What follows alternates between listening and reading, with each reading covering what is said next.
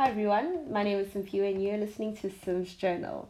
So today I just wanted to talk about being proactive in our own lives and learning how to receive just as much as we give.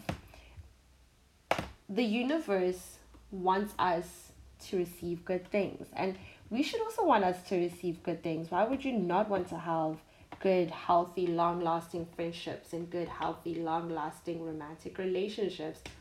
You definitely do want those things in your life, but are you good at receiving those things? Are you good at being at the other end of a healthy relationship?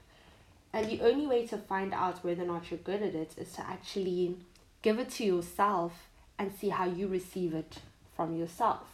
How do you expect the universe to continuously give to you when you don't know how to receive? It's like giving a gift to someone who doesn't enjoy getting gifts from you. You get disheartened and don't want to continue giving gifts to that person. The universe kind of feels the same way, you know?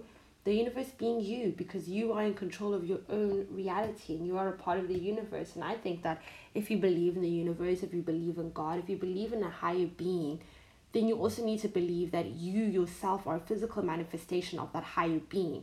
Meaning that if you cannot receive from a higher being, from yourself, then why would you want to continue giving to yourself?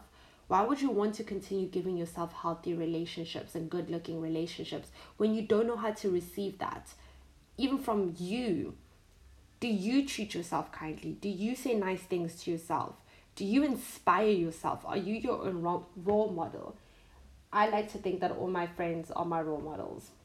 Even when I'm being a really bad friend, they still inspire me to try and be a better friend. And I also believe that I'm my own role model. For the longest time, I've inspired myself, and I feel like I've outdone myself each and every time that I've set a goal for myself, and I'm so proud of myself.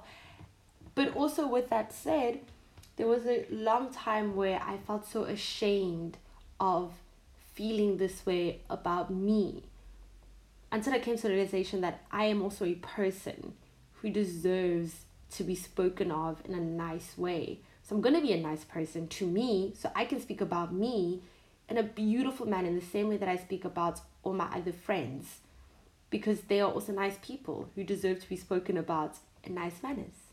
With all that being said, thank you so much for tuning in.